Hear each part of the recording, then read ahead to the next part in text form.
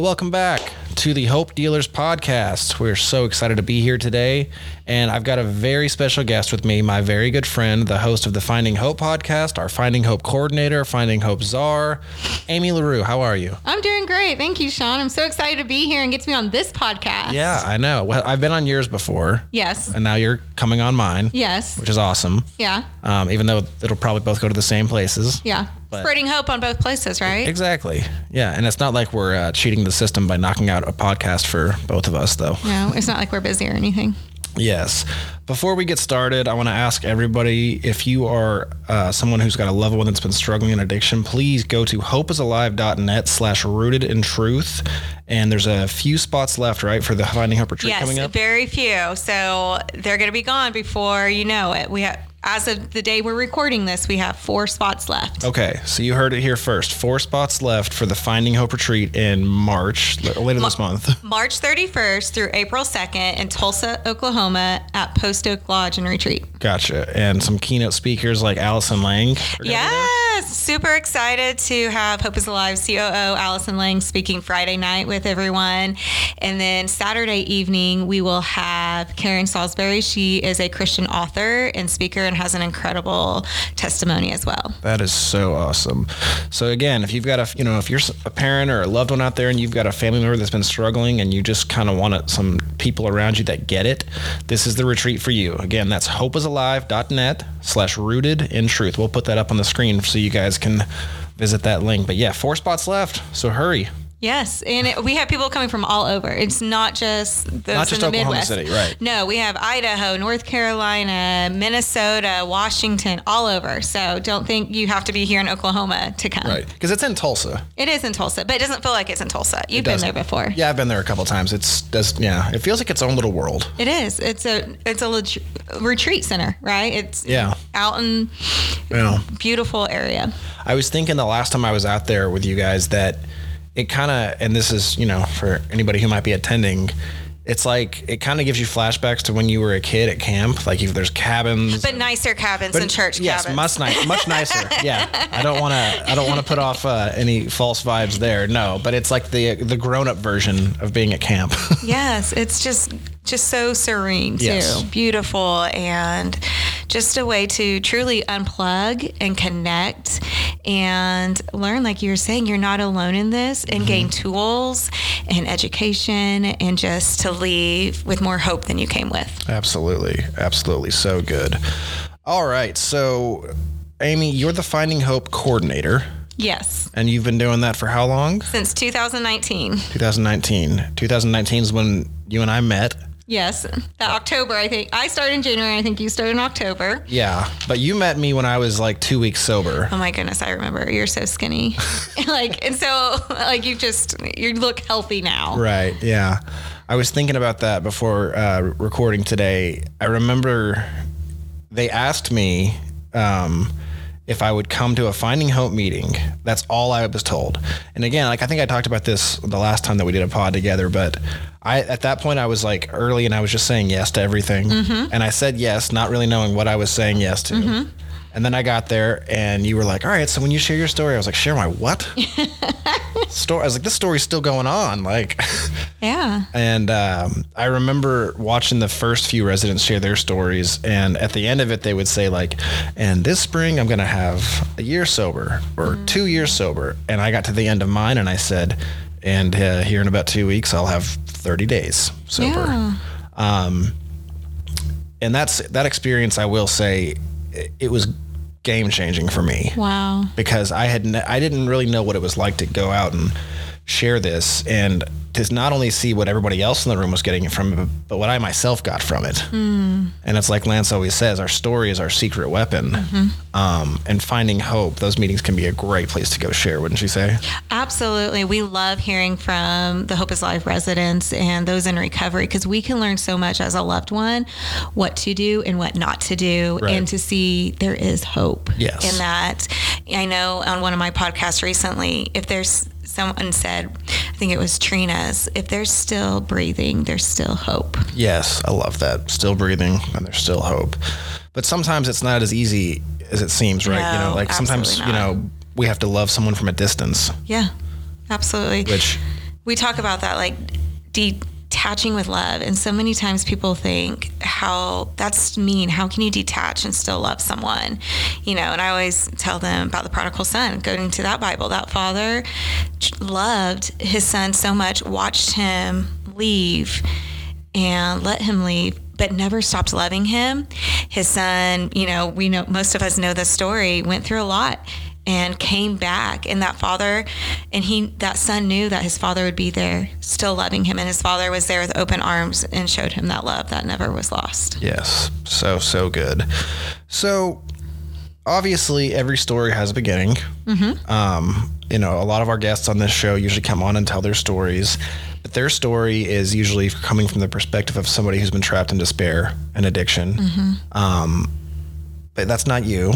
Your story is from the other end. Absolutely. The one that we don't hear a lot from, the one that Lance has even said before can be the forgotten population. Absolutely. Which is the loved one of someone who's struggled with alcoholism or addiction. Yeah. And I say that because that's something that I never really thought about, you know, especially as someone who's a recovering addict themselves. You know, we can get so wrapped up in our own stuff, you know, like, and so proud of us for getting that year sober or getting that 3 months sober, whatever it is. And you kind of, it's very easy for us to forget about, what about our loved one? What about what they went through? Yeah. And so just talk a little bit about your experience with that and what led to you first finding hope. Absolutely. So, you know my story, so stop me or ask me questions as I go. So just to back up a little bit, Sean, is I met my husband. We're high school sweethearts. Yeah. We actually went to college. We got married between our junior and senior year of college. Very active and involved in on-campus ministries. Like, we never actually went and did like the party scene in college or any of that. We got married after college. We moved to Oklahoma City and just started our lives, right? And got involved in a local church. We thought that would be very important to be able to meet others that were walking the same life, you know, young adults starting careers and how important that was. And we knew church was a great place to find that when we didn't know anybody else here. And so we did that, and we had 2 beautiful children, girls. And then something shifted in my husband, and I didn't know what it was. And at first I thought it was all just anxiety or depression. He just wasn't a present father. He wasn't a present husband.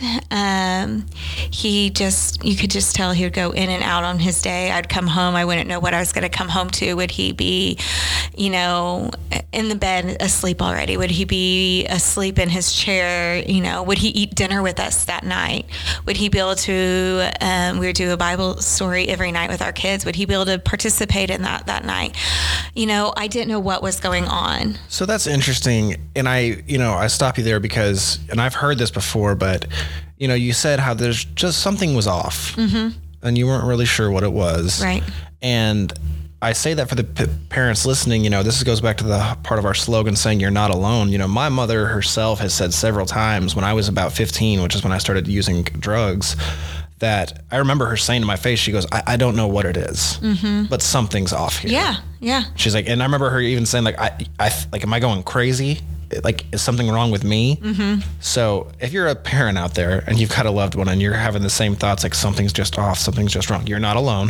No, and actually, you know, in our Finding Hope book, there's a chapter about, am I crazy? Yeah, like, I mean, there really is. It talks about that. Yeah. And it's, you know, I used to, during that, not knowing what do most people go? They go to where? Google, right? Google, yeah. Yeah, I'm going to figure out what's going on with my husband. Google can tell me. I can just, I honestly, at some point, I thought he had a brain tumor. It just all these behaviors. I'm like, surely, you know, he was also getting sick a lot more from, you know, to his stomach. He was throwing up more, like a lot of time in the mornings. And, you know, But substance never entered your mind. No, honestly, because we didn't do that. You know, we would drink maybe on occasion, but at that point, I never thought I'd seen my husband drunk, you know, what I know now. Turns out you had. Yeah. You know, and we didn't keep it in our house either. We didn't keep alcohol in our house. And, you know, nothing was even coming up on like, I did, you know, the bookkeeping or whatever, you know, I kept, you know, our checking, no red flags, nothing in there was trying to figure out what was going on. So surely it had to be something else. No, I never thought it was substances. Wow. But there was a turning point. Yeah. And so that was mostly like 2014 when things were kind of weird. And then in 2015, it just kept getting worse and worse. And I used to be a kindergarten teacher, and I tell people all the time that year I was teaching was it was a hard year of teaching too. Yeah. Some years have easy breezy years, and some years you have more challenging groups of students. And it was. So just to put perspective on everything, my job, was challenged at my job. I was being challenged at home, and plus raising 2 kids at the time, 2 young kids. And so it just kept getting worse. And then I'll never forget, it was February 23rd. We always remember dates. Yep. And it was snowy, and kids were being checked out at school. Mm-hmm. But my poor kid was a teacher's kid. She was in kindergarten at that age, and she had to stay at school with mom until I could be gone. But then I had to stay longer for all the students, the buses, to pick them up. With bad weather, it just took a lot longer. And I remember texting my husband, or trying to call him or text him, doing both, saying, hey, I'm on the way to pick up our other daughter, our younger daughter that was at daycare. And I never heard from him. And I thought that was really weird. I was like, why wouldn't he want to know that we're safe, we're on our way home, because the roads were very bad at that point. Yeah. And I got home, and there he was, like the fire was going. He was just laid back in his chair. He was responsive, but not like he was checked out. Like I guess. Shell of himself. Yes, absolutely. And so I told the girls, go hurry, get ready, let's get in your snow stuff. Because by that point it was getting dark, right? Yeah. I was like, they want to play in the snow. What kid doesn't want to play in the snow? Yeah. And so they're getting ready. And then all of a sudden I hear my husband yelling from the living room, I need help. And somehow he had gotten up and fallen on our living room rug and was getting sick to his stomach again. And I didn't know what to do. And so I called my in-laws and called my sister-in-law. My sister-in-law came and got the girls, and my in-laws came over, and we were just trying to figure out what to do. Do we need to take him to the ER? What's going on with him? We got him in to take a shower, got him in bed, and still didn't know what was going on though. And, I'd say all the time, like, God just watched over us this whole time. And the next day was a snow day. So I didn't have to take a day off from school. Mm-hmm. And I was able to take him to the doctor. Mm-hmm. And he wasn't honest with the doctor what was going on. And the doctor honestly prescribed Xanax and Ambien. But, the doctor didn't know either, and I have to say, Yeah, it's funny. When I was, this last time around, when I was in the intensive care unit about 4 years ago, I was in the ER first. Mm-hmm. And the doctor came in and, told me a few things that were off with me. One thing was I was severely dehydrated. And he asked, is there anything else you need to know? Like, do you have any habits? And I said, no. And he turned around and started to walk out. And my aunt said, hold on. And she said, tell him the truth. And I said, okay, well, I probably put down about a handle of whiskey each day. And he was like, oh my, okay, that. And immediately, there was a whole new plan of action. And it's so weird, obviously it's different situations. I was just in this thing of not wanting to lie, or just wanting to lie as if he was a cop or something. Yeah. But they can't help if they don't know. Yeah. And that's where, so we take him to the doctor, and I'm thinking, okay, this medicine's going to fix him. Whatever's been going on, it's going to fix him, right? Still not clicking to you that this could No. And so, I say things got worse, a lot worse the next month or so. And what I know now, of course it would get worse because of the drugs that he was prescribed, and he was drinking alcohol on top of it. And so things got worse. And then it came to our daughter's 3rd birthday. And anyone that knows now she's our middle child, Macy, she's just a little, at that age, she was just a little princess, and she's just fun. Both my girls are fun, but she, just the energy. And so I was getting ready for her party, her 3rd party, and I just let my husband sleep that morning. I was like, I just need him to sleep because then he'll be okay for the party, right? Like, I don't want, people are coming to our house to have this princess party. Well, he woke up and he was doing pretty well. And I was like, yes, it's going to be okay. It's going to be a good day. Because we were having so many bad days before then. Yeah. And I never knew what kind of day we were going to have. But you felt you were owed a good one. Yeah. And I thought of all days. Yeah. And he woke up fine. And I was like, okay, it'll be okay. Well, within probably 30 minutes, 15 minutes of the party starting, there he was in his chair. He had kicked back his shoes. He just couldn't even keep his eyes open. And I remember, like, please take out the trash. Can you not? And then I even threatened I was like, my dad's going to take out the trash if you don't. Like, trying to, like, manipulate him. Sure. We say, our loved ones manipulate, but we do it as well. Yep. And so, anyways, long story short, he wasn't able to stay at the party, and my in-laws took him back. And I lied to everybody at the party. Oh, he's not feeling well, Yeah. And I just kept it together for my daughter and for, and to protect him. I kept, sure. I just didn't want anyone to know really what was going on. I really didn't know what was going on. And then that night, my girls went up to Kansas with my parents. It was spring break. And so they went up, and that night we were, laying in bed and, watching one of my favorite shows, Friends, and he got up and said, I need to get a drink of water. And I was like, I did something, and I'm like, probably the Holy Spirit was like, get up, Amy, go see what's going on. Yeah. And I did.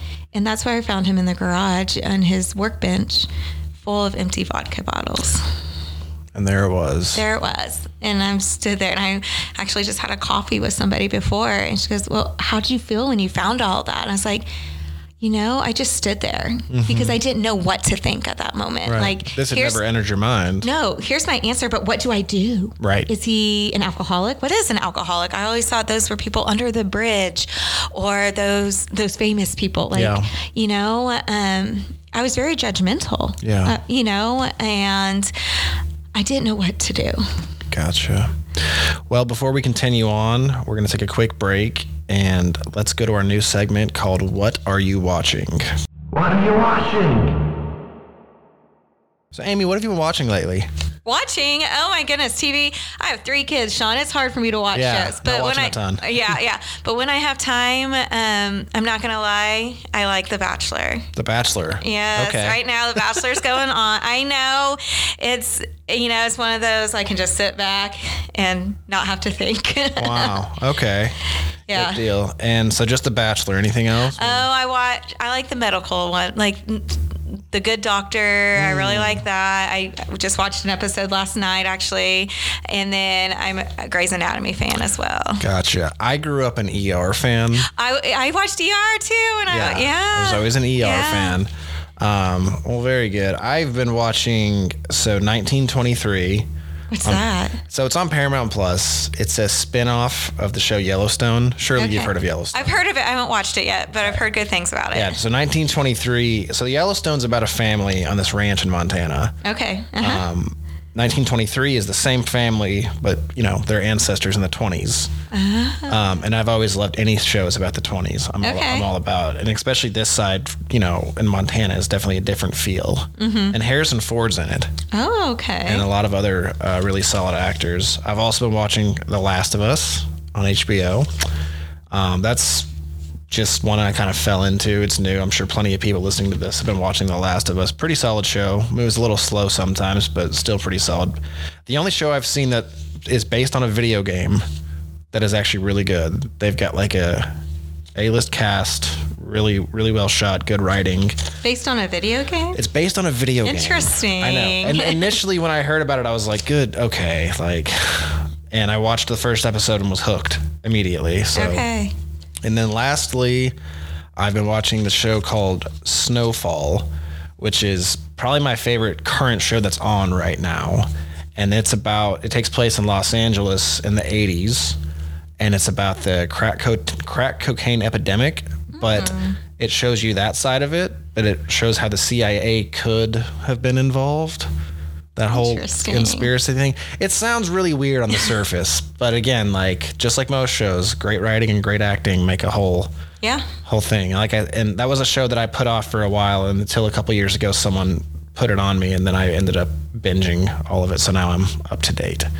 But that's it for What Are You Watching? We'll go ahead and throw that Instagram handle up below. If you're watching something that you think we should watch, please tag us at What Are You Watching? Tag us at Hope Is Alive. We want to hear about it.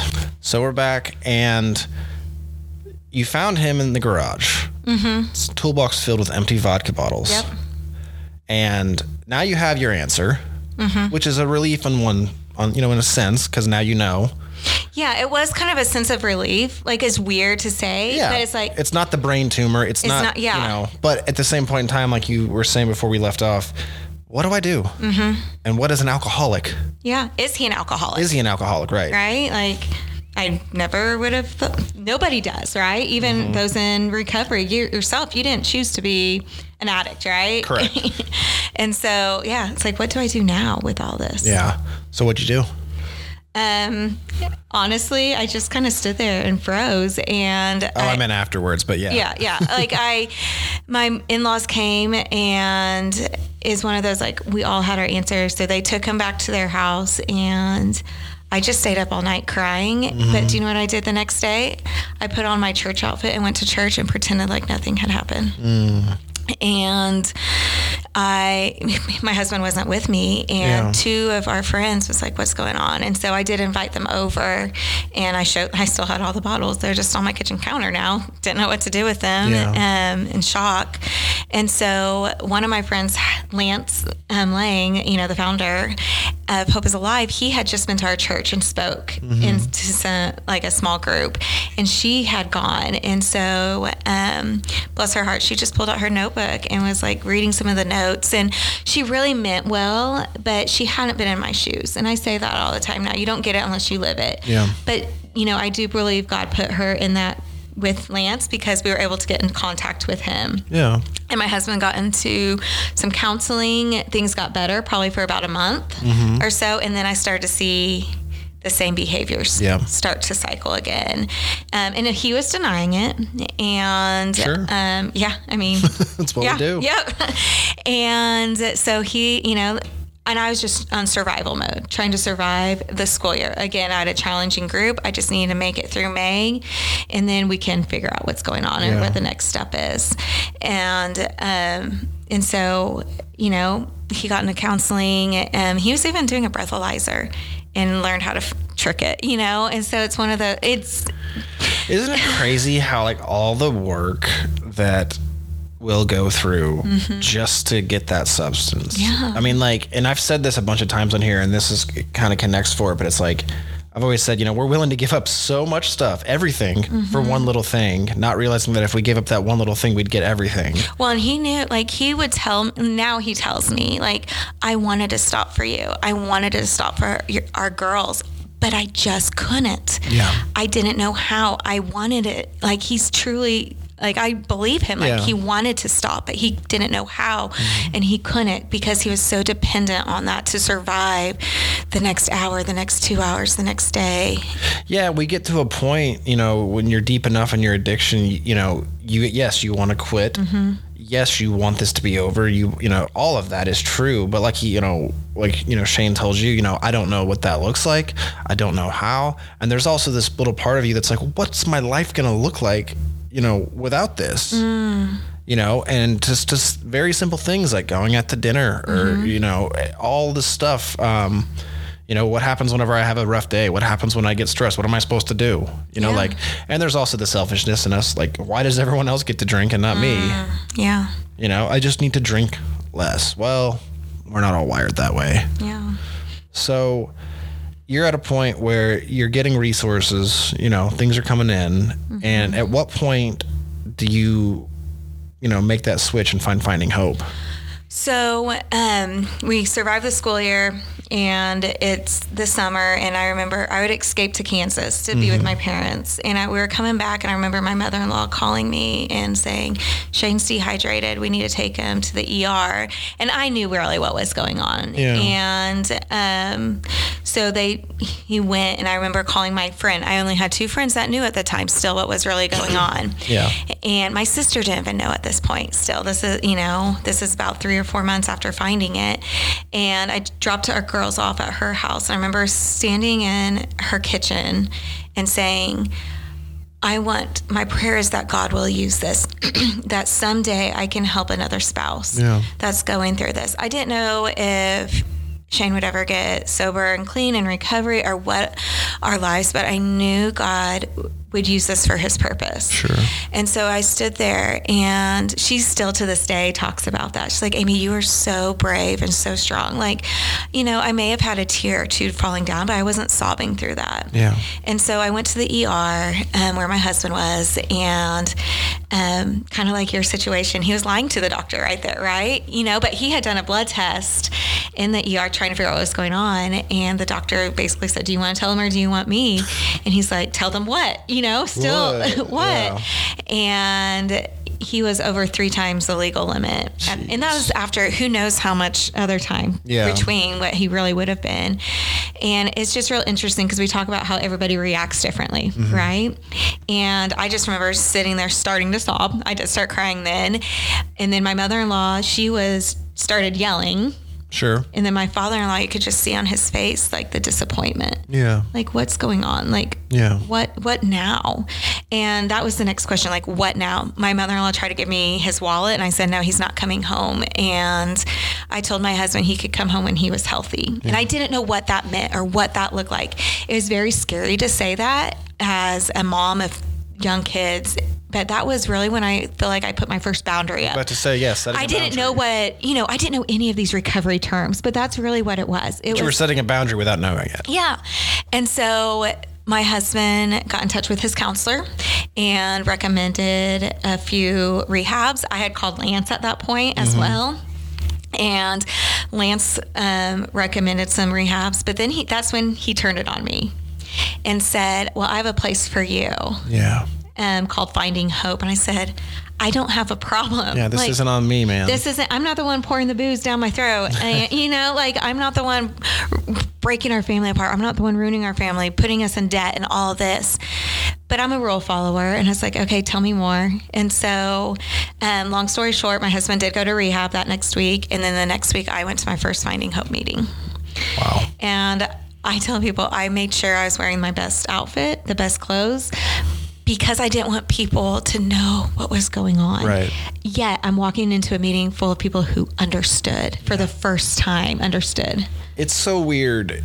For the longest time, and I say this for people who go to Finding Hope meetings or for residents who come into the Hope is Alive program, this big wall that we have up beforehand is you get so tired of someone saying, I get it, when they don't get it.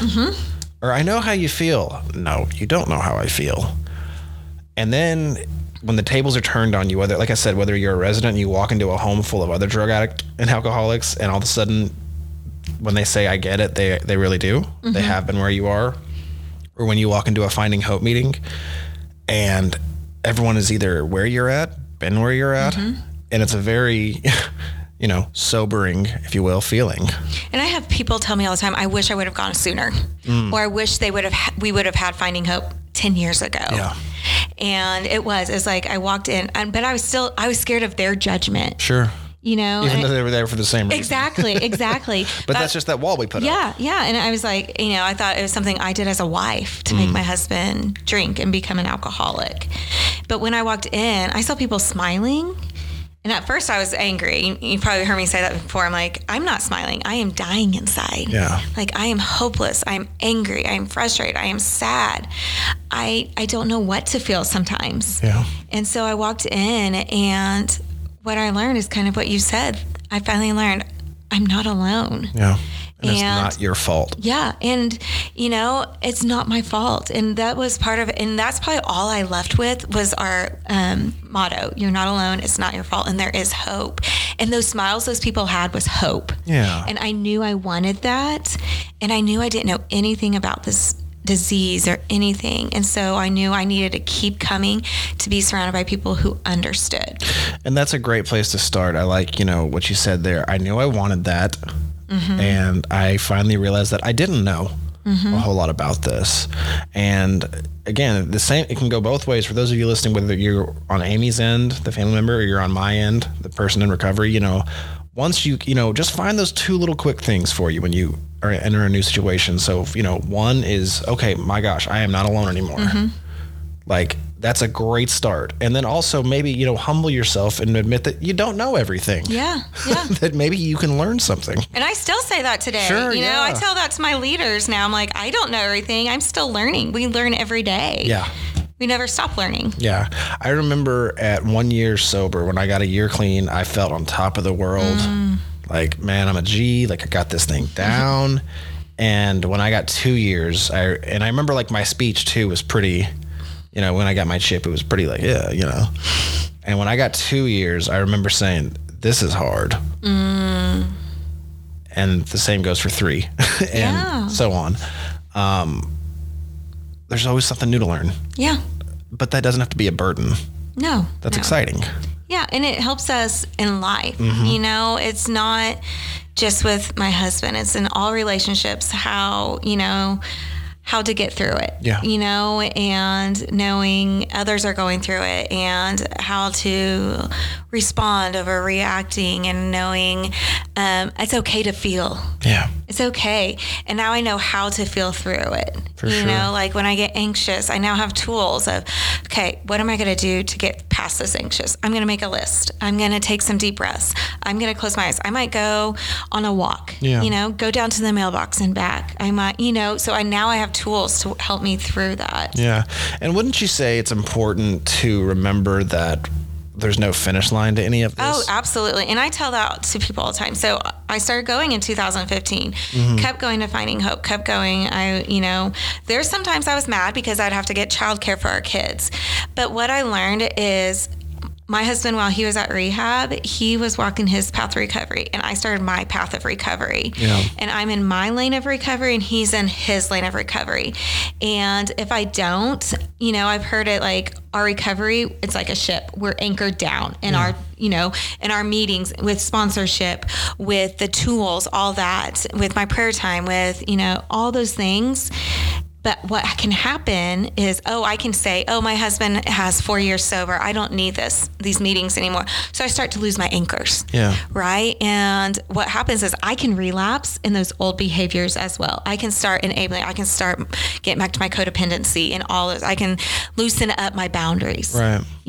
And so my husband actually did relapse. He relapsed after 5 years, but I was still going to Finding Hope. Yeah. And I was a stronger person, and I was able to get through that relapse a lot easier. Yeah. And I do see it, and you guys probably see it too. And he said the same thing. He goes, it's kind of up and down, in and out, but I know I need to be here now. Yeah. I need to be here for life. Absolutely. I mean, especially for people like you and me, now working for a ministry that specializes in this kind of work.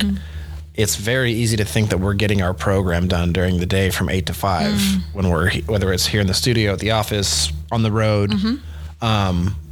You still need to go to Finding Hope. I still need to go to AA. Well, I need to go for myself. Right. But that's a difference too. That's the thing though, is again, like, and as a graduate of the program, this was something that I really had to find out on my own, is like, okay, no one's going to tell me to do this anymore. I'm not in the homes. I don't have a program manager or whoever telling me, hey, you need to get to your meetings. You lead Finding Hope now, and there's not really anybody else around. I mean, I'm not saying that you don't have any mentors in your life, but for the most part, you've got to make sure that Amy gets to a meeting for Amy. Yes. And I have to take care of myself. Absolutely. Right. Yeah. Absolutely.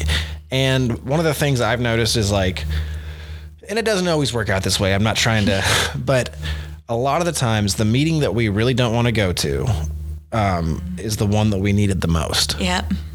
I go on Monday nights. My meeting is 45 minutes away. Wow. Monday's a long day. Oh, it is. We've got meetings all day. It's just a day full of staff meetings and catch up here and emails. And by the time I get off work, and if I make it to the gym or whatever, the idea of getting back in the car at 7 and driving close to an hour to go to AA is not totally at the top of my list. But every time I start to complain about it, it turns out that was the meeting I needed that night. Yeah, that's good. And so I want everyone out there to think about that, whether you're still in the home, whether you're a graduate, whatever it may be. You probably need it if you don't want to be there. There's a good chance you probably need it. Yeah. Well, Amy, thank you so much for joining us. Well, today. thank you for having me. Yes. And I'm so proud of you and the hard work that you've done, and just seeing you from that 2 weeks to where you are today. It's just very encouraging. Absolutely. And hopeful. Well, thank you very much. It's been been a pleasure getting to work side by side with you all these years. I know we've got plenty more to go. Yes. Again, be sure if you are someone out there who is in need, who wants a good community around you, please, hopeisalive.net/rooted in truth. Get signed up for this retreat. We for all I know, we probably lost a spot in the middle of this podcast. So. I hope we did. So please hop on there, get signed up. If you are somebody you know is interested in sponsoring the retreat, we are always looking for sponsors for these things to make it the best experience possible for our folks out there. And also be sure to follow Hope is Alive on social media. That's facebook.com/hopeisalive. Okay. And on Instagram at Hope is Alive. We'll put those up. And thank you so much for listening today. We'll be back again week after next. We're going to be doing this bi-weekly going forward. Very good. And be sure to share this, like, subscribe, 5 stars, all the good stuff so we can keep on bringing you hope-filled episodes. And we'll see you again next time. This is the Hope Dealers Podcast. A new place, a new home, for a while, let me feel alive. Nothing to hold me back, take my time, just enjoy the ride. Hey, thank you so much for listening to this episode of the Hope Dealers Podcast. If you or someone you know needs to get in touch with Hope is Alive, or maybe you just want some more information, please visit hopeisalive.net or call 1-844-3-HOPE-NOW. That's 1-844-3-HOPE-NOW. Oh, I feel so